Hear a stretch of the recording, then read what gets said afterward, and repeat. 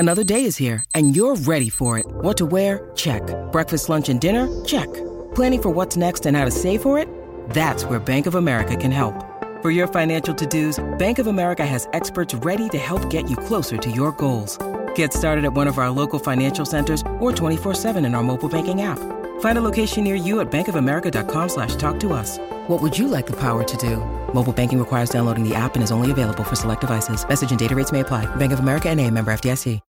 When you need mealtime inspiration, it's worth shopping Kroger, where you'll find over 30,000 mouth-watering choices that excite your inner foodie. And no matter what tasty choice you make, you'll enjoy our everyday low prices, plus extra ways to save, like digital coupons worth over $600 each week. You can also save up to $1 off per gallon at the pump with fuel points. More savings and more inspiring flavors make shopping Kroger worth it every time. Kroger, fresh for everyone. Fuel restrictions apply.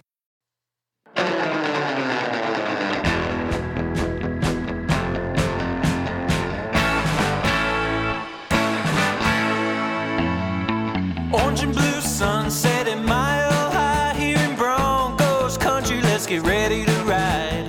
Russ and the rest are gonna light up the sky. We'll break it down after the game with the guys. Hometown heroes with their own sports bar. The best coverage in Denver. Don't go too far. Just turn on DNVR.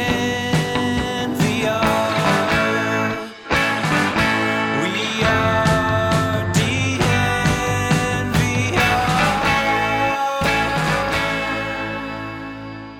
And we're back, baby. Todd Davis, Henry Chisholm, Zach Stevens are here with you the Monday after the nightmare.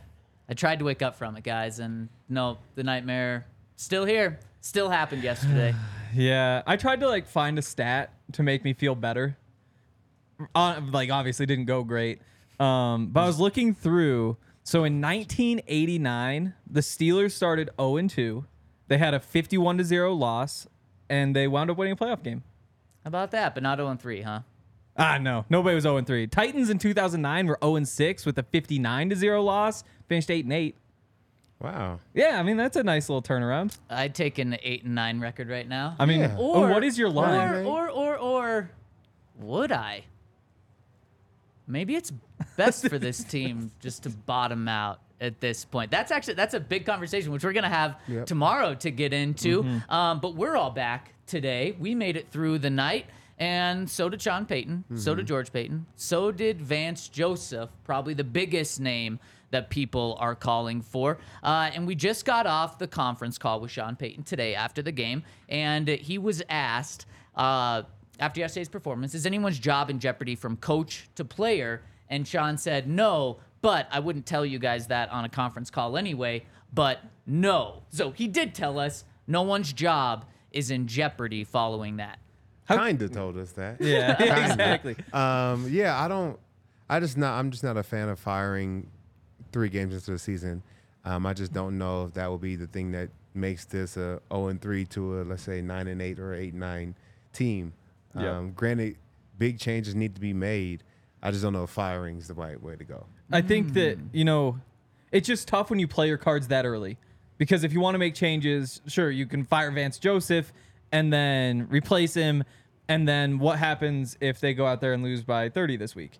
And then it's like, let's get rid of the linebackers coach next. And all of a sudden, spending those cards this early puts you in a tough spot. At the same time, though, you did give up 10 touchdowns, which I think the record before that was 8 touchdowns in a game. No, somebody did have 10. So it's just one of those things where if they fire him, you get why, but you also get why they'd not want to do it quite yet. Just really quick to piggyback off the 10 touchdowns thing. The Dolphins, after yesterday, have the most touchdowns in the NFL. I just know it's more than 10 because yesterday they had 10. The second team with the most touchdowns is the Chargers. They have 10. So yesterday, total. Yesterday, the Dolphins themselves, just if they played that game, have the most touchdowns in the NFL, tied with the Chargers, just based off of yesterday's game. That's how bad it was. And that's why no one could have seen this coming. We're literally 3 weeks into the season. Sean Payton's honeymoon is over with Broncos fans quicker than Russell Wilson's was last year. I would have never seen that coming. And why there's coaches on the staff, coordinators, Vance Joseph, that fans are pounding the table to be fired. Todd, you never see this 3 weeks into a season, even with like a bad staff. And we thought Sean Payton was putting together a good staff. Certainly, Sean Payton has a 15-year track record of being a pretty damn good coach. He's got that Super Bowl on his record, more winning seasons than losing seasons. His worst record entering this year was 7-9, which he did 3 times, but over the course of 15, or he did it 4 times over the course of 15 years. That's not bad. And the Broncos traded a first and a second round pick for him because they thought he was this good. So in no world could we have ever seen this coming. Not just for the Broncos, but for any team. Yeah, the honeymoon stage of this marriage is over, and people are calling for it to be annulled. They don't even want it on the record. They don't even, not even divorce. I don't even want this part of my marriage history. Can we just scratch it all off? I can't believe that we're really starting off the season like this and a loss like that. But this has to be the end of the curse. There's no way it gets worse than this. I don't think any game, losing another game after this is just going to be a loss. But losing by 50 points, 10 touchdowns, 70 points scored on you, just ultimately. And the thing about it is, if you watch the game, the Miami Dolphins aren't even trying to win. They're trying to run the ball out. We're on the clock out. Yeah. They're trying to run the ball. They're trying to give them the ball back. And just every yards. Ran went for it's like, oops, 50 yards. There's no way that the Broncos had a shot in that game in the second half. It was bad from the start. What's the equivalent of 70 points being put up to you on defense, on offense? Shutouts happen way more than 70 points happen. So is it obviously a shutout plus 10 turnovers? What would this look like if it was the opposite? The Bears had 45 passing yards and 80 rushing yards or something yesterday. It's not that bad, but it did come to mind pretty quickly. And they put up 10 points? They did put up 10 points. And the Broncos offense put up 3 more points than that. Wow. So, the Broncos offense certainly was not the issue yesterday, but people in the comments saying pain. This was pain all over the place. And I totally understand what you guys are saying about, what's firing someone 3 games into the season going to do.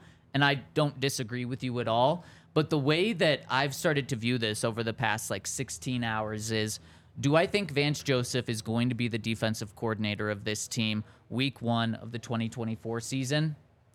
No, nothing that I've seen in these first 3 weeks. It's not just yesterday either. The worst offensive efficiency in week 1, gave up 35 points to the Commanders in week 2, who, by the way, I was wrong. The Commanders scored 3 points yesterday, not 0, but gave up 3 points.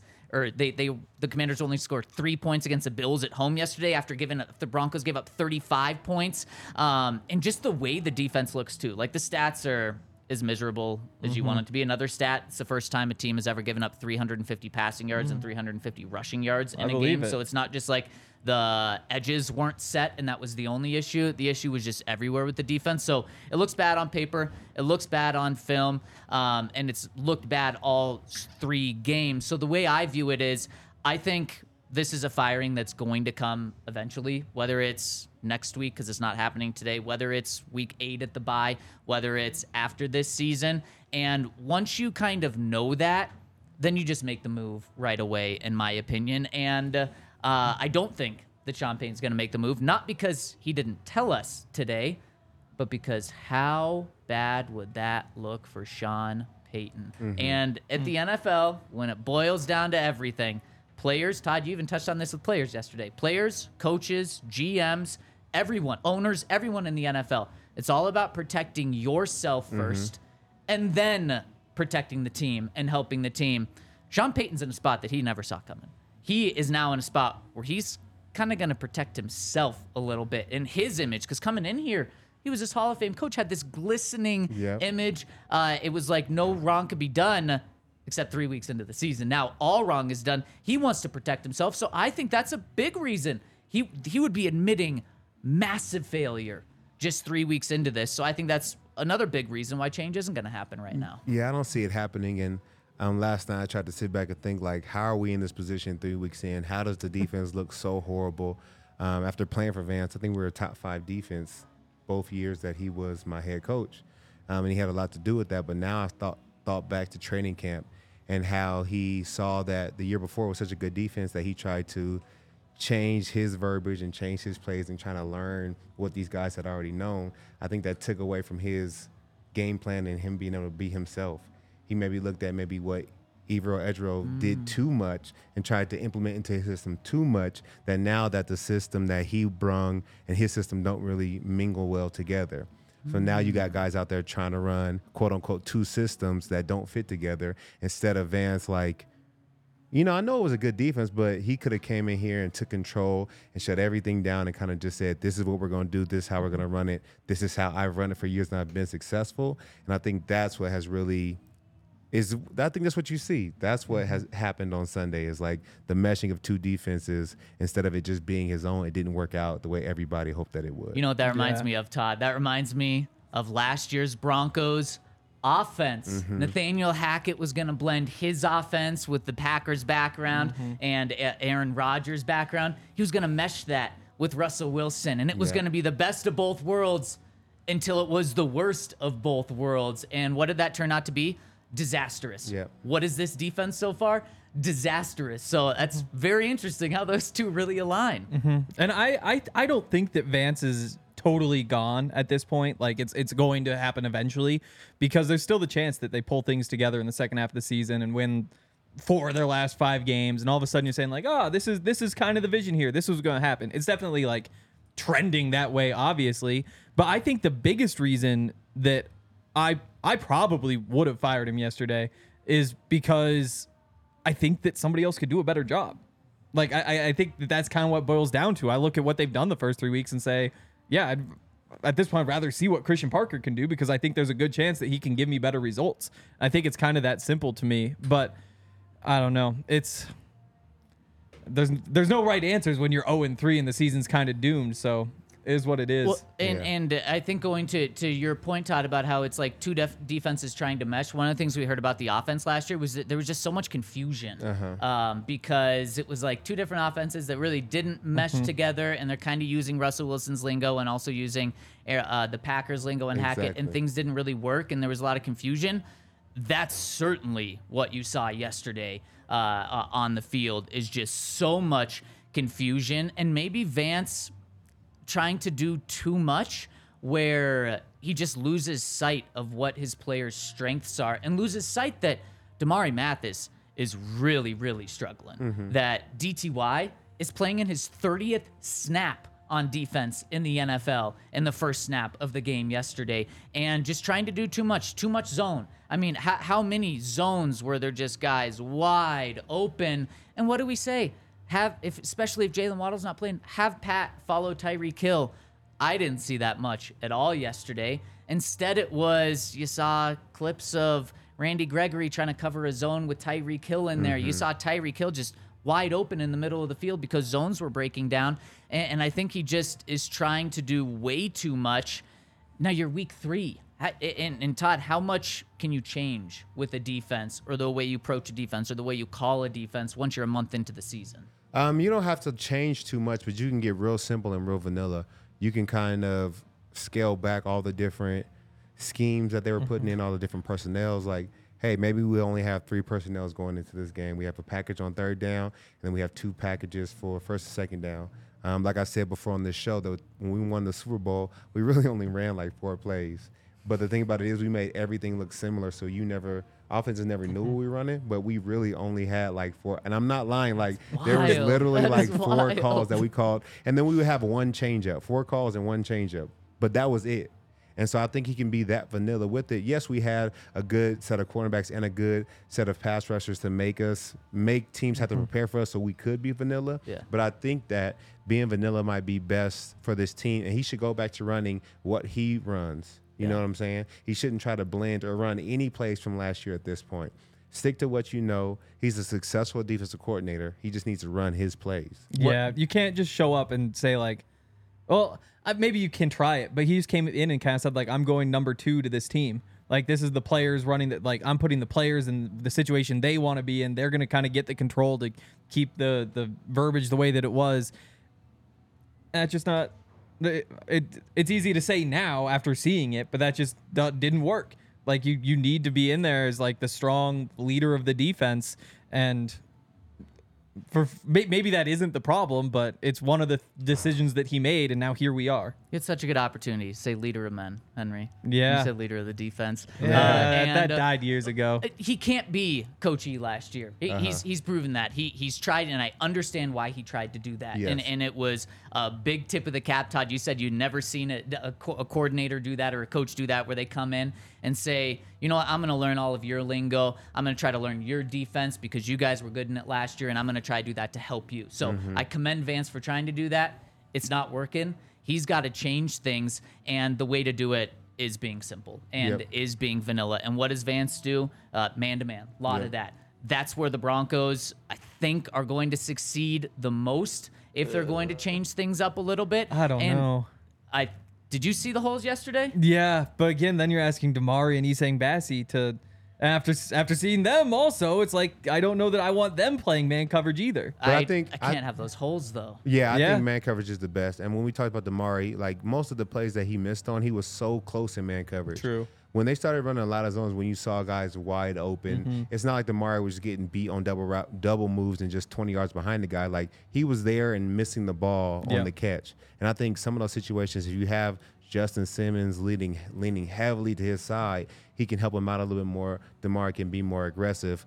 But yeah, just going back to what Vance did with trying to put this defense together, like even watching tape, you could watch the tape and see what Edro Evero did on third down, and you think it's just a good play, but you don't know that the coach that he was playing had a huge tip on third down, and that's why he called that call. That's not actually his third down choice for, you know what I'm saying, that down and distance. Not in a vacuum, yeah. Exactly, Yeah. but if you base it off of that, then you think that, oh, this is just a good play that he put together. But in reality, every play has a unique perspective to why it was called for every defense or offensive coordinator. And sometimes when you're not the guy making that call, watching tape, you won't have any understanding for the whole complexity that comes with calling that call.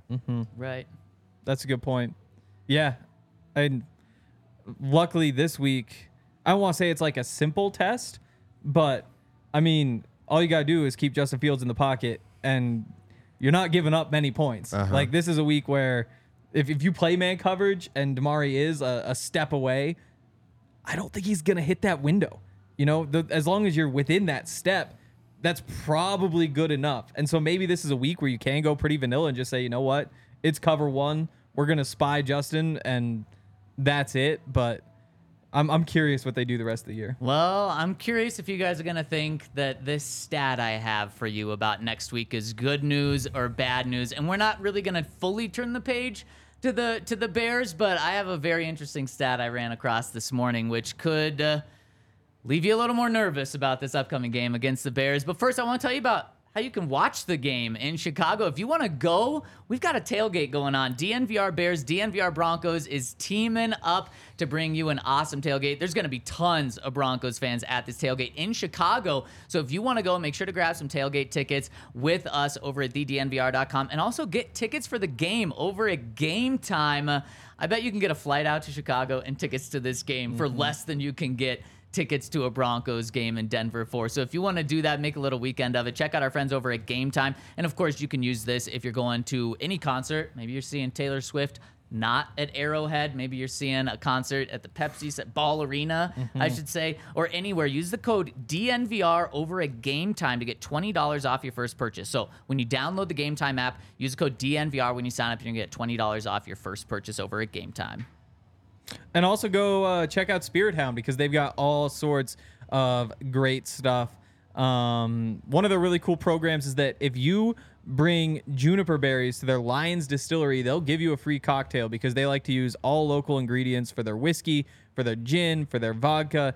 And like I said, it's made right here in Lyons, Colorado. They have an award-winning whiskey. It actually won the 2022 Whiskey of the Year at the London Spirits Competition. Spirit Hound products are available in 40 states and across Colorado. They have a new tasting room in Highlands, And their whiskey, vodka, and gin can be purchased at stores across Colorado or ordered online to 40+ states. Don't worry, you don't have to get a retriever to track a bottle down. Head over to spirithounds.com for availability and details on how and where to buy. Okay, so Henry, you're going to have a hoot with the first part of this stat. Oh, boy. Justin Fields as a passer this year, from 10 to 19 air yards. You want to know what his passer rating is? 17. Good guess. I'll take 16. 0. 0.0 passer go. rating, 0 touchdowns, 3 interceptions. He's completed 1 of 11 passes for 15 yards, 1.4 yards per attempt. Don't have to worry about him as a passer from 10 to 19 yards. But what did the Broncos do yesterday? They gave up way too many big plays. It's the only area Justin Fields is a good passer so far this year. 20+ air yards, 121.1 passer rating, 2 touchdowns, 0 interceptions, 6 of 14 passing. Obviously, it's not a great completion percentage, but when you think that it's over 20 yards, that's actually not too bad. 147 yards and 10.5 yards per attempt. That is something that the Broncos cannot allow. There's 2 things the Broncos can't allow. Justin Fields to run for 150 yards and Justin Fields to throw bombs on them. Is that too simplistic of a game plan to go in with, Todd? Like thinking X's and O's on the defensive side, or is that something that can be done? I think that's something that can be done. Hopefully we'll have Justin Simmons back. I don't know whether or not Josie will be healthy, but hopefully he's back. But yeah, you want to take away their strengths as our defensive coordinator. And luckily, this Bears team doesn't have many of them. So I think it can be an easy game plan if we just go in there and handle our business. But I think that's easier said than done right now with where this team is. Yeah, I think so too.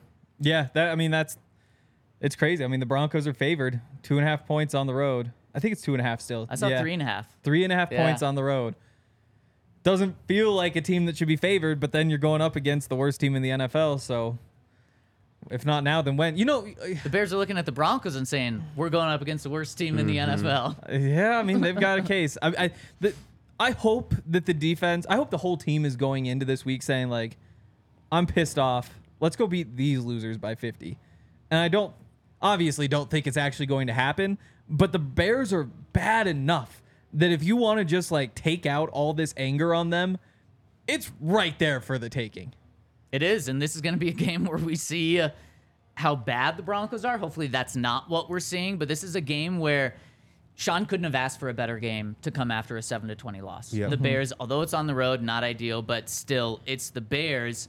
There's just that little part that, man, if we lose, then, oh, my God, we're exposed to being the worst team in the NFL right now, which is really scary. And that kind of brings up an interesting question. Did the Broncos quit yesterday? Because I think that has a lot to do with how the Broncos are going to respond. If the Broncos didn't quit and they cared, then, Henry, I think they can come out and, as Von Miller would say, whoop they ass next week against the Bears. But if they did quit, then everything Sean tells them today is probably just going to go right over their heads, in one ear, out the other. Practice is just going to be going through the motions. And then this is an area where the Broncos certainly could lose this game because you're going up against another NFL team. And the reason I asked the question about quitting, not just giving up 70 points, but it was Jason Garrett. I'm trying to find the exact quote, but Jason Garrett yesterday said, I can't find the quote, but he said yesterday after the game that the Broncos quit on this team, and it was obviously embarrassing, disgusting, all of that. But he flat out said the players quit in this game. Yeah. Yeah, I feel like when the backups can come in there and still move you out your spot and run for maybe 100 yards in the last 2 quarters, it definitely feels like the guys weren't giving it their all. And maybe they were, man. I just can't say that I felt like, they were. But they're frustrated. I think everybody saw Garrett Bowles in his locker talking about how he's been here for 7 years and all we do is lose. Like, when you have that mindset and then you come up against a situation where you're down 30 points to start the second half, like, exactly, you're already in a mentality like, here we go again with this losing thing. We've been doing it for 7 years. And, it's a low point. So, yeah, man, I don't feel like the guys were giving it their all the second half. And who blames them? I was ready to turn the TV off, so I quit too. Exactly. That's the thing. Like, when you're down by 40 points in the fourth quarter, of course you're not going to be as fiery as you were coming out, thinking like the season's on the line. This is our last chance to put something together. Like, the game is over. What happens from that point on legitimately doesn't matter. I guess if you wind up in a situation with a tiebreaker that comes down to points differential, then it could matter. I don't foresee the Broncos being in that situation. So I can't sit here and say, like, yeah, they quit, like they weren't trying. But I will say they definitely didn't look as fiery as they were, and I certainly wouldn't have been. You know, Pat Surtain gave up that bomb to Chosen Anderson, almost said Robbie. That's not something he normally does. No. And I don't think that's because he quit. But I do think that if he was just maybe a little more locked in, that probably doesn't happen. Yeah, and tackling was a massive issue to start the game. Yeah. And it didn't get any better at all. And from outside perspective, Todd, I feel like sometimes tackling can show the effort of a team at times. I understand sometimes you can be trying full go and the tackling just isn't there. But I feel like just with how bad it continued to be throughout the game, that can kind of show it too. Just the effort dying down a little bit. Yeah, or guys are just tired, man. I think guys were it started off bad. There was so many times throughout the game, even in the first quarter, where they had chances to get running backs and wide receivers down. They just continued to miss tackles. But I don't know. Over time throughout the game, I think they're tired, they're frustrated. So yeah, all that mixing together, that is like quitting. So you do see like the missed tackles and the extra effort is not there. And I'm not running down the field. From a player's perspective, like, I'm not running down the cross field 50 yards to catch somebody. We're already down 40 points. Like, let's just go home, guys. Like, we're ready to go home. Enough is enough.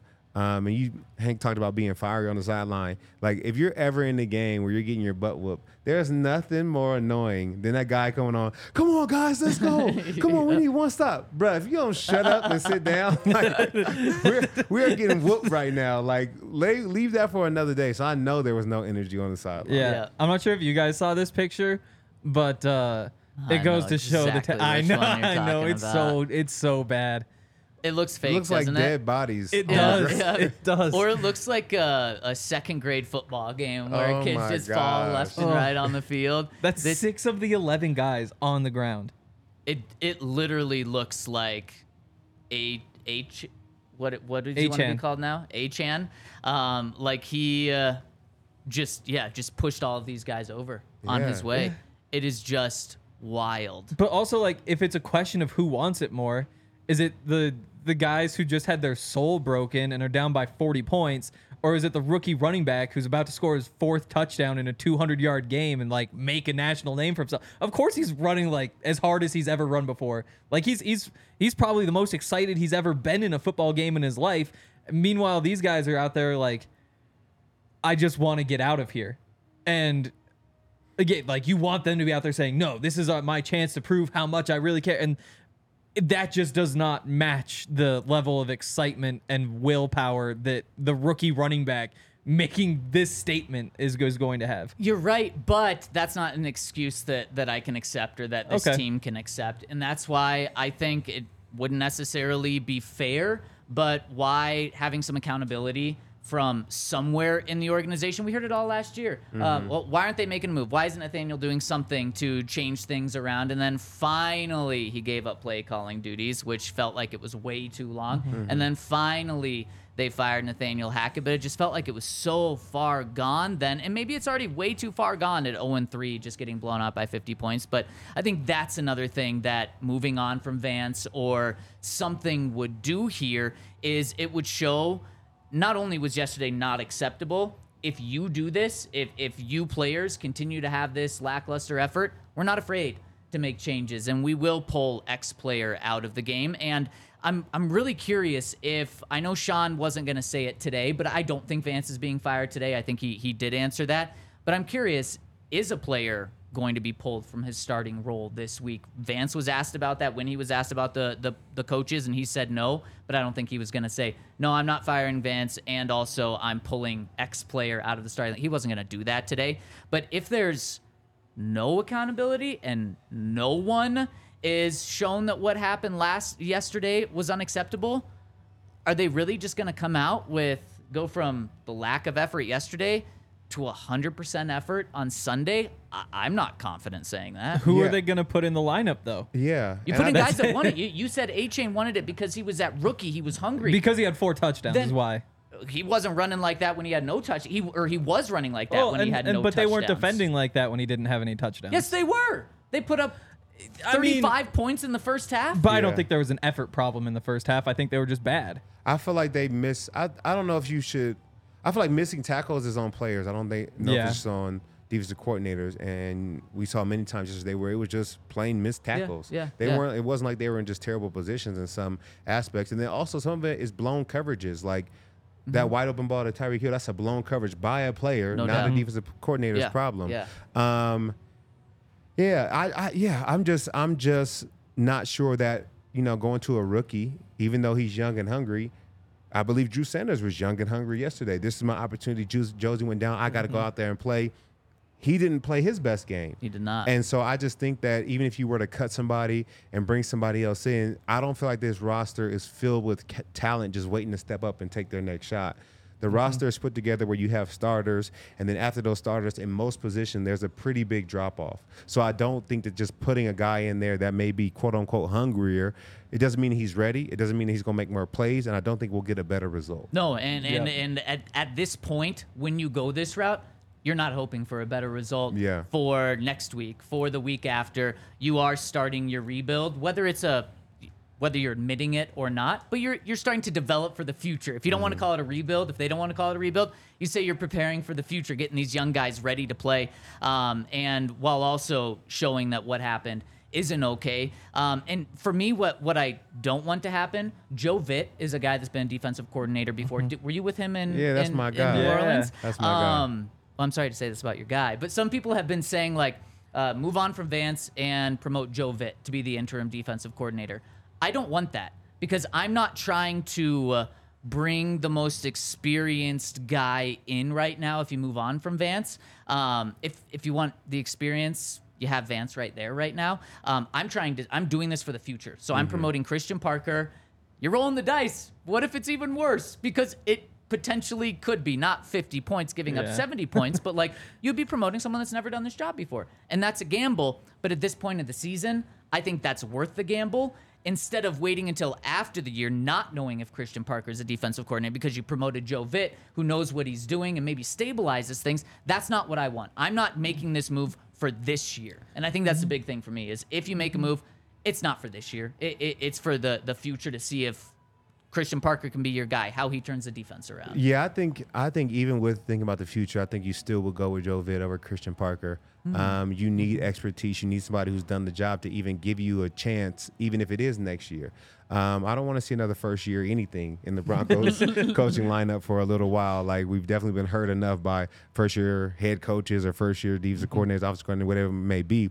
We need people with expertise. And not only has Joe Vitt been a coordinator, he's been a linebacker coach. He's been now he's a quote unquote, what's it called? Like a liaison, helper. Yeah. He's done that before in Miami. He was doing that. So he's done that in many places. So if they were to move on from Vance, which I don't think they will, I think that Vitt would be the best fit for it because trusting somebody who doesn't know what to do, even if it's giving him a shot or opportunity, I don't want that. Even next year, if we didn't go with Vance next year, I still want us to go out and get somebody that's done it. And done it at a high level before. I don't want to give anybody any more chances. So then really Joe Vitt wouldn't be an interim. Maybe he would have that title for the rest of this season. But if you're Sean Payton, you're viewing it as you're the interim this year. And then if things go fine enough, then we're just going to keep you next year. I'm not going and looking out for someone else. He has a chance to be that long-term coordinator. Exactly. That's fair. The other thing with having a veteran there is it puts the young players in good positions. Like you can trust him to say, here's who we want to get on the field. Here's how we think we can make them play well. And it might give you a better shot to develop them. And so it's kind of like with a rebuild. Sometimes people send the list like, you just got to get rid of every single one of these players. It's like all the starters. And then you sit there and think, well, you literally just want a rookie at every position because that's not how you build a football team. If you do that, then all of them are just going to look terrible. You're not going to know what you have, and then you move on. So, I would be really tempted by Christian Parker just because I think that he's going to be a good defensive coordinator, and I like what I've seen. But if the Broncos say, you know what, we just need to stabilize this so we can honestly just get real evaluations and try to develop a little bit too, I would understand. I need you're There's at a just point, no obvious answers when you're 0-3 in my mind. like if you were to decide to make this move in training camp, then I do get the veteran stabilizing thing. I just think now is the right time for a gamble if you're going to make the gamble. I totally understand where you're coming from too, Todd. But regardless if you're making a gamble or not, you're going to take a sip with some Breckenridge Brewery with our friends over at Breck Beer, the official beer of DNVR. We've got Broncos Country Pale Ale on our set right now.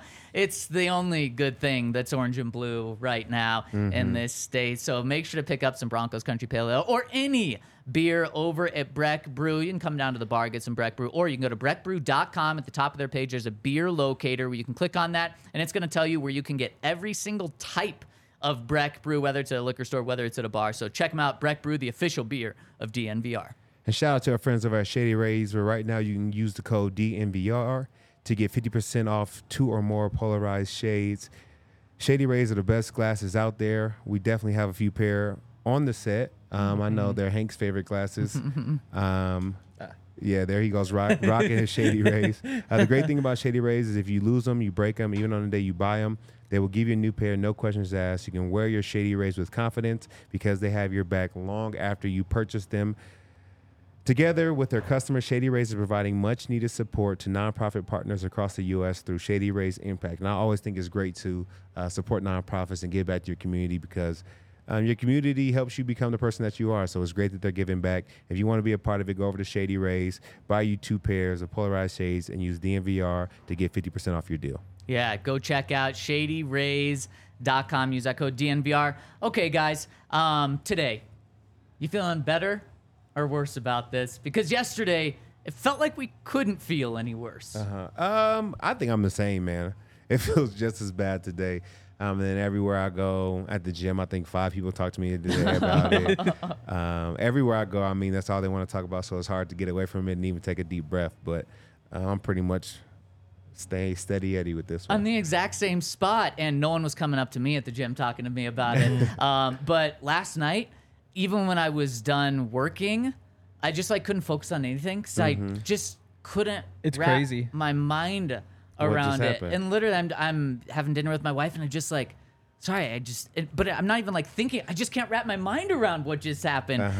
It was that bad that it's just still in your system, and the Broncos are gonna have to get rid of that or use that as fuel. But yeah, just as bad because it couldn't have felt worse yesterday, and it feels the exact same. Yeah, my creative outlet was going on to Madden and just rebuilding. I just simulated, started with 0-3, right now, just that bad. And I was like, okay, what do we do? And I was like, trade deadline, moved 3 guys, got to the offseason. Who were the 3 Who'd guys? you move? Yeah. Oh, wow. Oh, wow.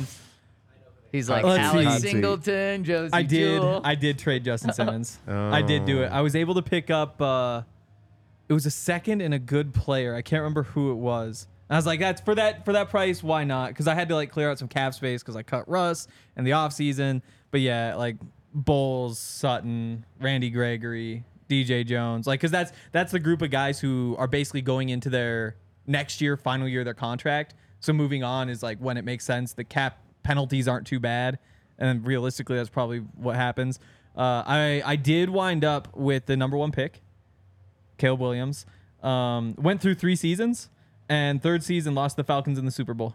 How about Caleb that? Williams 3rd season. So there's kind of a happy ending. Is that All right. 4 years from now? After this season's done, it'd be 3 years from now. Yep. Okay. Yep. Yeah. Amari Cooper, Jerry Not too Jeudy, bad. Marvin Mims turned out to be a great trio there. You mentioned wide receivers. Someone in the comment section trade Cortland Sutton, Jerry Jeudy. There's plenty of time to talk about all of that. As this week goes on, but there was obviously so many issues yesterday, and one that was really brought to light today by talking to Sean Payton was setting the edge. Was a huge issue with the run defense. Todd, what'd you see on the film? Yeah, I think they exposed the outside of our defense.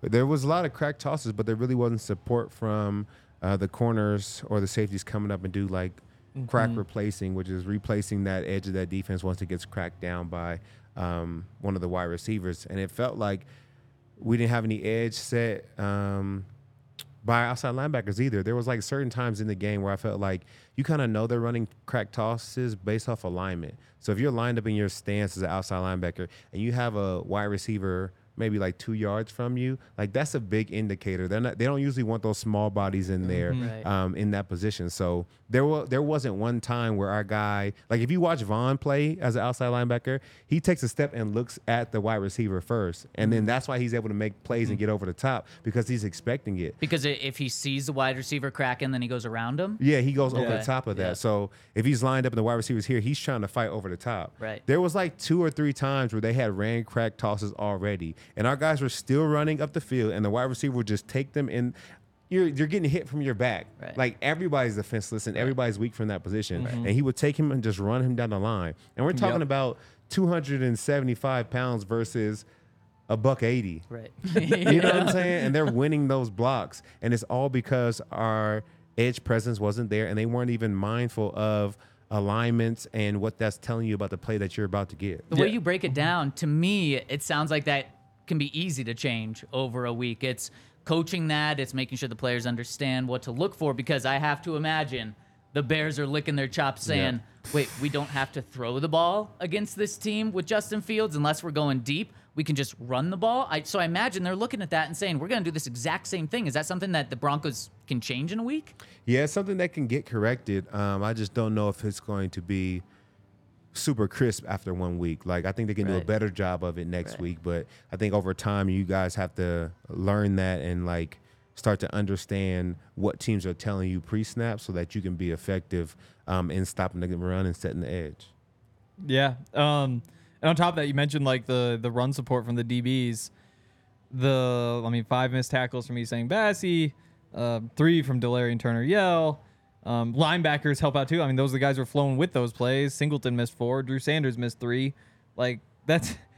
You throw in missed tackles with guys not setting the edge, and all of a sudden you have games like we saw yesterday, and the Dolphins are leading the league in yards per carry. Okay, so to be fair, you guys are giving me a lot of shit for begging for Drew Sanders, which, I mean, he had a bad game yesterday, but Alex Singleton had even more missed tackles than Drew. Alex Singleton made 11 tackles. Drew Sanders made 1. Yeah, but you said missed tackles. Well, I mean, there's 11 made, 4 misses versus and 1 Drew made, 3 misses. And Drew came in like halfway through the third quarter. So he didn't have the opportunity to get tackles. Actually, crazy enough, Drew started the game. He technically got the start yesterday. And then because they went 4-3? Yeah. I think Alex wasn't even on the field. Alex was. No, the very Alex. first play? And Josie, yep. He Alex was? and Josie, Okay. I know Alex was on there the third play. I just missed him the very first play. But yeah, they're going to have to correct a lot of things on that defense. So for me, just to put a bow on this conversation, I think that they should make a move soon, especially if this doesn't get turned around, and promote Christian Parker. Henry, are you on the weight train a little bit? Yeah, to me, I think after week 5 is probably around the time I start making moves, because that's when you really get a real feel of where you are. You know, this game was obviously fluky, but how fluky is kind of the question. You know, you're not expecting to lose every game by 50 the rest of the way, but you go through 2 games against pretty bad teams and say, okay, either, you know, maybe we're 2-3, so we kind of want to try to build from here and get something going. Maybe that means Vance has screwed these few things up and you want to replace them. Maybe it means things have been figured out. You want to kind of roll with it. Or maybe you're sitting there at 0-5 and say, this is kind of a rebuild situation. You know, we're in prime position to get the number 1 pick. Maybe that's the path they want to go. But you know, 3 games in, I think, is just a little bit too soon. So I go through these next 2, and if things stay bad, then there you go, you're 0-5, and to a lot of people, that's probably a win at this point. Yeah, I feel like, you know, we definitely shouldn't fire Vance right now. I think that we have to give it time to see how things work out, definitely these next 2 games, and then we kind of would make a decision from there. I think that is definitely too early at this point, and I just don't see the benefit that it brings. And if they do decide to make that decision, I think Joe Vitt is the best person for that job. I think he's very seasoned, and just beyond that, there's a lot of relationships that Sean has within the NFL. When I came into the NFL, Rob Ryan was my defense. Joe Vitt was my linebacker coach. And you know, his brother Rex is sitting on NFL Network. They were sitting next to Sean last year. Who knows if that relationship comes into play? But I think that would maybe a good way to pull Rex in, have Joe Vitt take the spot for right now. But who knows? That's all speculation. But, Sean does like to bring in people that he knows and people that he trusts. So who knows? That is for sure. He likes to do that. He also talked about Nathaniel Hackett a couple of months ago, saying it was the worst coaching job in NFL history. He was asked about that today in the conference call, and I'll tell you about it after I tell you about our friends over at DraftKings Sportsbook. Use the code DNVR when you sign up for DraftKings Sportsbook to get $200 in bonus bets instantly when you place a $5 bet. That's their way to welcome in the NFL season, and now is such a great time because if you do that, there's 2 Monday night games tonight. You can bet, place that $5 bet, and you know what? That $200 in bonus bet's going to hit your account right away, so you can use it for tonight. You can use it for Thursday night. You can use it for CU on Saturday, and then the Broncos-Bears game on Sunday. So make sure to head to the App Store now, download the top-rated DraftKings Sportsbook app now, and use code DNVR when you sign up to get $200 in bonus bets when you place a $5 bet. And if you have a gambling problem, call 1-800-GAMBLER or visit www.1800gambler.net. In New York, call 877-8-HOPE-NEW-YORK or text HOPE-NY. In Connecticut, help is available for problem gambling. Call 888-789-7777 or visit ccp.org. Please play responsibly. On behalf of Boot Hill Casino and Resort in Kansas, licensed partner,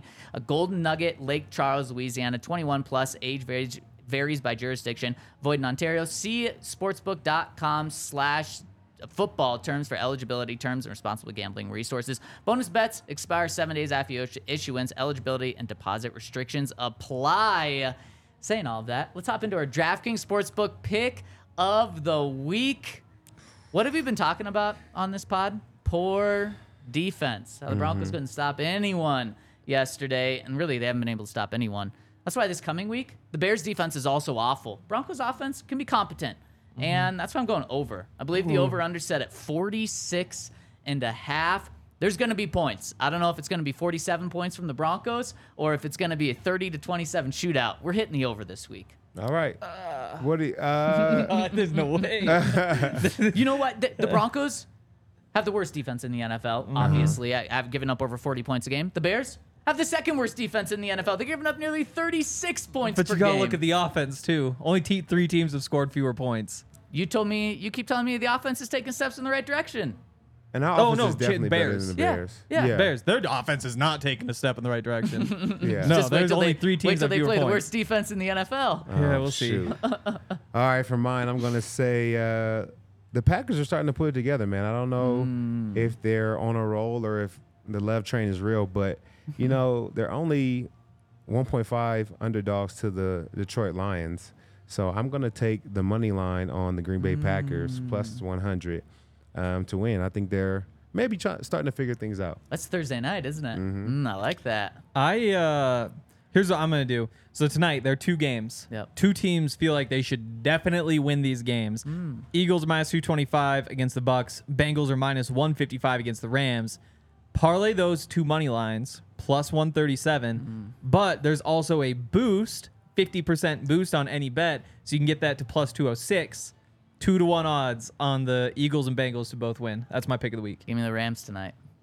Really? Yeah. Okay. Looks like Joe Burrow's going to play, but crazy enough, they have a worse offense than the Bears right now, which is crazy with Joe Burrow playing. Yeah, I said this yesterday on the pregame show, but just it turns out in horrible context. You don't know anything about the NFL through 2 weeks.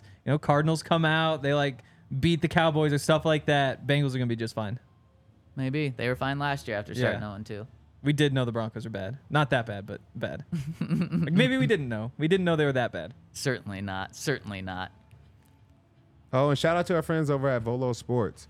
The best way to get over a sad loss is to go out and get active and kind of clear your mind. So you can do that with our friends over at Volo Sports. You can sign up for leagues using the code DNVR10, where Volo Sports is the largest social sports company in the U.S. The DNVR crew is playing in the Cherry Creek Bowling League on Mondays. You should come and join us. I think a couple people are bowling 300 from our team, so you got to be able to bring it. You can have a monthly membership program that gives unlimited access to sports events and social activities every night. Unlimited pickups, drop-ins, and tournaments, only $20 per month or $200 per year. Volo has leagues throughout the city, including Lodo, Rhino, Uptown, City Park, the Highlands, Sloan's Lake, Cherry Creek, DU, Inglewood, Arvada, Aurora, Northfield, and more. So anywhere you want to play, Volo Sports is there. Again, sign up using code DNVR10. All right. So today, shout out to Arnie Stapleton for asking a fair question of, you made some comments about the previous coaching staff after yesterday's loss. Do you have anything to say about those comments? But Arnie put it in a two-part question. So he asked that question, and then he asked another question that was completely different than that question. So Sean took the other question, answered it, and moved on. That's that's a bet move from Sean. Like, that's what you do. It is. That's those two-part questions. Dangerous. Yeah, it is, especially when we're in a conference call setting where they mute you, and then you can't be like, no, what about my other question? Yeah. No, it's gone. So the fact that it's been asked, though, I bet it gets asked again. Vance doesn't, or Sean doesn't talk again until Wednesday. But that's like this massive storyline that we're obviously following up to week 5, but it's emerged way sooner than we thought because no one thought that this coaching performance was going to rival last year's performance at all. And then after yesterday, it's like, oh my gosh, wow, maybe it is. I still have faith that Sean Payton can turn things around and be better than last year for sure, but where it stands right now, it is a fair question. It is, and that's what happens sometimes when you come and talk a big game. You got to be able to back it up, or people are going to be on you about it.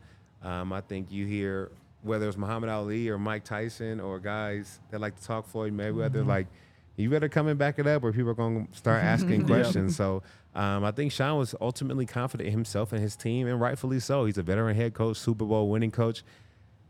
He thought he knew and had all the answers. And at this point right now, I feel like, that's a question that needs to be answered. I don't know what his answer will be, but I think he made such big comments. Like, we have to see what you have to say about it now. Right.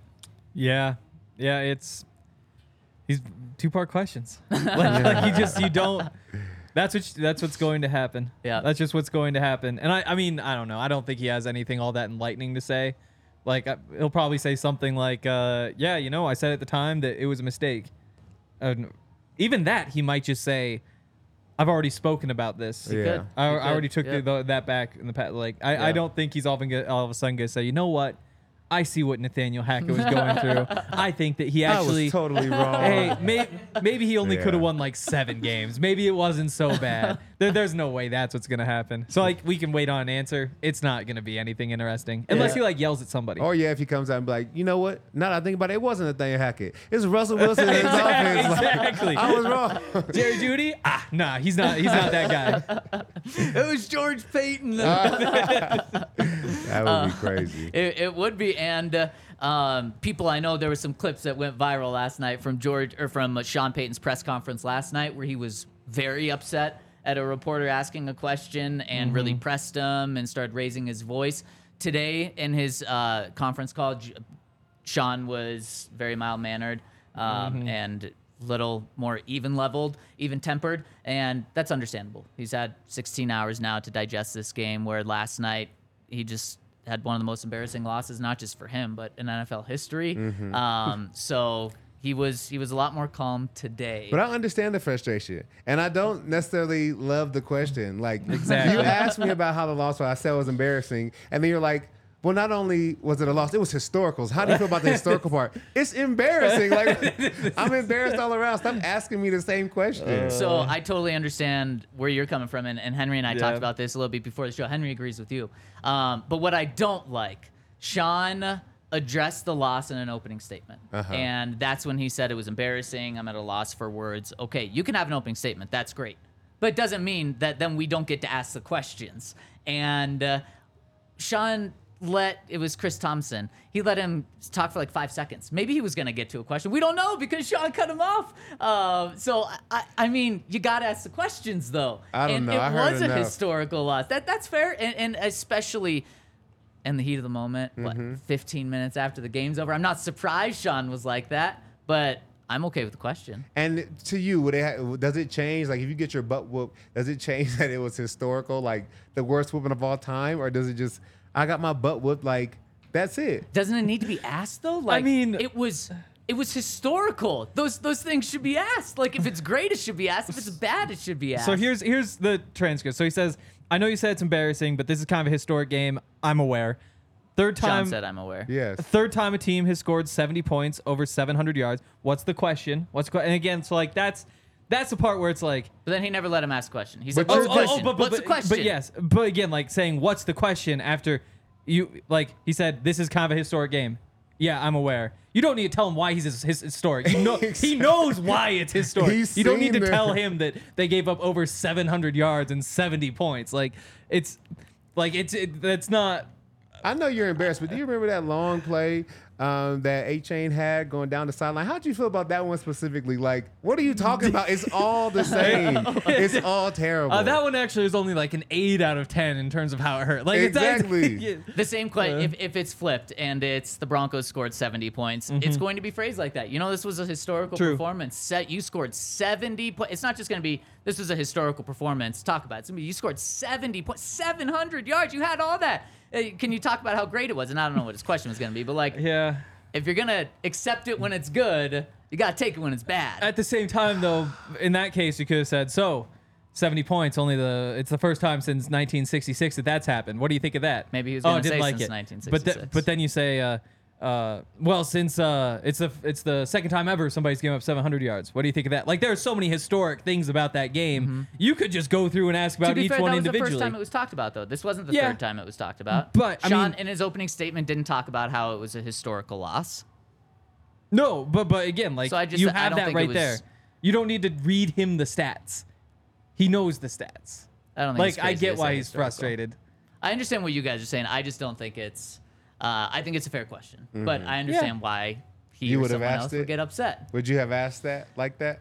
I feel like you. I feel like you would have phrased it differently. I don't think you would have gone into it that way. That's and I think it's the way he went into it by like listing things out, and he's like, it's all bad. Like, what's the question? Just ask the question you want to ask instead of listing all this historical badness out. You know what I'm saying? I feel like you would have phrased it differently. I also think that Sean has answered questions for Chris that way before. So I think Sean's even a little more on edge, and I do think you kind of do take that into context when you ask questions. So they had a history. A little bit. So I think if I understood that maybe I was going to get a short answer anyways, maybe you don't phrase it like that. But again, I totally understand. Again, the response to what's the question says it twice, which I love. How do you feel about it being historically embarrassing?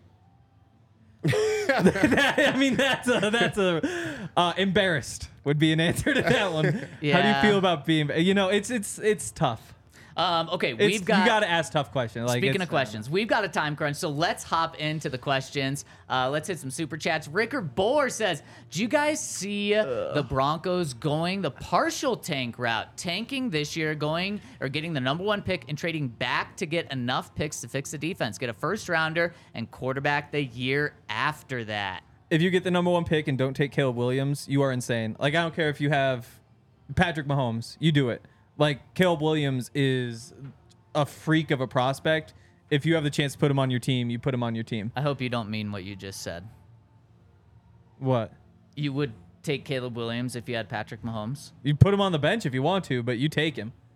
What, you don't draft him? Like, that guy's a freak. You trade the #1 overall pick for everything. You get so much. Now, obviously, the Broncos aren't in that situation because they don't have him. So it doesn't matter here. If you can get Caleb Williams, you get him. I mean, it's like Andrew Luck falling to you at 1. Yeah, like you don't blow that. Although I do agree, like, the idea of putting a rookie quarterback in a team that isn't all that talented is asking for it to not go well. Like, rookies need to be in good situations or it's just not going to work out, especially for quarterbacks right now because you have to play them. Like there's no more sitting for 2 years while you get ready. It's just like you're going out there and you're playing, and if you go out there and the receivers aren't open and the offensive line isn't working, you're just going to either, like, break him physically or mentally or somehow. So it's not a perfect situation, but teams that get the #1 pick aren't in perfect situations. Hayden B says, "I will always love the Broncos, but I can no longer financially support a team that supports this level of play for 7 years.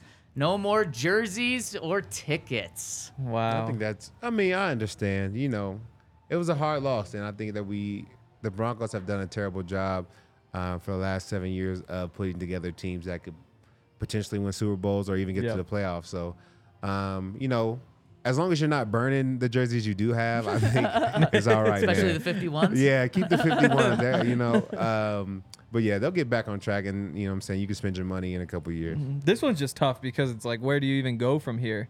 Because at least for like the first 5-6 years, it was, well, just go get a quarterback, and then you're probably in like playoff shape. You can figure it out from there. It's like, oh, that didn't work. Then go get a coach, and then that didn't work. And now you're sitting here like, oh, where do you even go? Yeah, let's strip it all down and see what's left. Yep. Not necessarily sell everything. And we're going to really talk about that. Where does the team stand? Is it time to tank tomorrow? Next question from Austin Anderson says, need some more Mims. Thank God for this podcast and the people in it to keep us going through these miserable years. Let's keep it all uphill from here. Austin, thank you so much for supporting us, rolling with us. And we're here through the good and the bad. Unfortunately, it's been a lot of the bad recently. But this is rock bottom. It gets no lower than this. Be careful when I you know. say that. It's like, how could it There's get no lower? way. They play the They can't. 0-3 Bears next week. But That's that's how it can fine. get lower. If the 0-4. Bears, the only way this gets worse is if the Bears beat them by 40. Like, that's the only way. Even And that- that's not even going to happen. Even that, I still think this one's worse because it's so new. Yeah. Like this was the one where it's like this is the dagger. This is like, oh no, nothing you've done for the last 7 years. No, you are now at rock bottom. Like the Bears come in and win. It's like, yeah, the Broncos suck. We know that now. I disagree because Really? I think You still think they're all right? Yeah, if they lose to the Bears, then they just lost to the worst team in the NFL, which means they are the worst team in the NFL, which is the realization. At What are least they, the Dolphins, second worst? I know exactly. Right now, exactly. At least the Dolphins were a good team, and so I personally think that would be even worse. And Nah. midway through yesterday's game, everyone's laughing. You know, you're just like, I can't believe this. No one's laughing at any point in that Bears game. Nobody's watching. There's going to be no laughing at the end of the game, and that's going to be when it's like, oh my goodness. Maybe in the locker room because they know they have to go through weeks of this. But I don't even think Broncos fans are watching on Sunday. I think they're done. Apathy could be rock bottom then. I think we hit rock bottom. I think people are kind of just done. All right, I don't think anybody's interested. 2 questions left because we got the Nuggets guys on deck. Mark Phillips says, could the Broncos end up with a top 5 draft pick and still keep Russ? Could get tons of picks in a trade to rebuild this team. I think that would be a mistake if you have a generational quarterback. And a lot of people think that Drake May could be that as well. Then you go that route. And if you can't get either of those 2 quarterbacks, then you're probably not getting a ton for the 3rd or 4th overall pick. And the thing about Russ, and it's not quite this simple, but basically the way his contract works is you pay what you would have had to pay for 2 years after he's gone. So like you get rid of him after this season, you have to pay him his salary for 2024, you have to pay it for 2025, pay nothing for 2026. You want to keep him for 2024, you have to pay him for 2025 and 2026 too. So that's kind of where the math just gets tough. And even though this is not his fault, like he's played well. Like I think top 10 quarterback, you're paying him top 5 quarterback money, so you're not quite getting the return on investment. The problem is he's going to be 35 at the end of the season, and you either have to commit to keeping him for a while and trying to build around him, but if the team is playing like this, like what, you're shooting for a 38-year-old Russ, so it's not really his fault, but it just doesn't make much sense if things keep going this way. That's a big question around the tank, which we'll get to tomorrow. Jacob says, Todd, whatever happened to Jordan Sunshine Taylor? I don't know. My man was nice. I was sad that we ever let him go. I know he played for a little bit longer in the NFL, but he was a playmaker, man. Everybody saw it in training camp. Everybody wanted him to stay on the team, and I felt like he was a talented player for sure. He might be the biggest training camp darling Denver's ever seen because he just did it every single year. Yeah, He just without a shine every doubt. single year. Bradley Van Without a Pelt. doubt. He had yeah. some other things going for him, but yeah. And final question coming in from Andrew says, hear me out. Trade Wilson to Chicago for Justin Fields and use him like Oh, God. Taysom Hill with Stidham being the starter. Get first draft trade down for at least 3 firsts. I think the Bears want Caleb Williams. Yeah. So I don't think they want any part of this. I don't think they want Russ, and I definitely don't want Justin Fields. Yeah, that's for sure. You don't. Bro, he is Deep ball, though. Yeah, Deep those ball, 46 baby. passing yards yesterday. That deep ball. 121 passer rating on throws over 20 yards. That's going to do it for us today. As you can tell, we've got so much to talk about. If you left a comment on today's pod and we weren't able to get to it on the website, hop over and leave it on tomorrow's pod so we can get to it. Thank you all so much for rolling with us. Even when times are tough, you're always there and we're always here for you. We'll see you tomorrow on the podcast.